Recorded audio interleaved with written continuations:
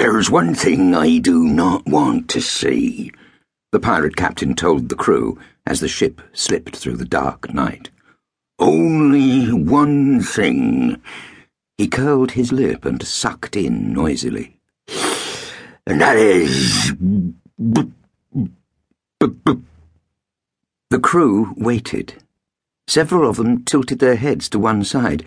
They knew what he was trying to say, but could he say it? Went the captain. His face grew red, his eyes grew wild. The crew looked at their feet.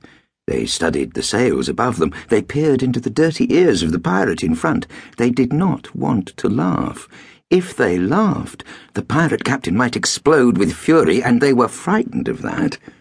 So they waited as the captain worked himself up to the word. He took a deep breath and tugged his beard. "This is a raid. We sail up a broadside and board 'em. We capture the crew and passengers. You can pull their noses, you can twist their arms, you can stamp on their toes, you can tickle them, steal all their things. You can be rude and horrible and disgusting, but I don't want to see any blindfolds," suggested a voice. "Backflips." "Blood!" spluttered the captain. "I can't stand the sight of blood." His wild eyes swept across them. There was silence. "Oh, all right then," squeaked a pirate at the back.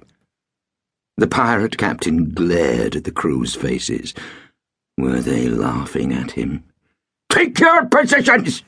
he barked. He felt better now that he had said the word. Creaking gently, the little ship glided through the water. A light breath of wind filled the sails. Ahead, they could see the outline of the cutter. It was a big ship, much bigger than theirs.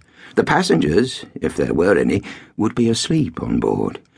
One, maybe two sailors would be on watch. The ship was easy pickings.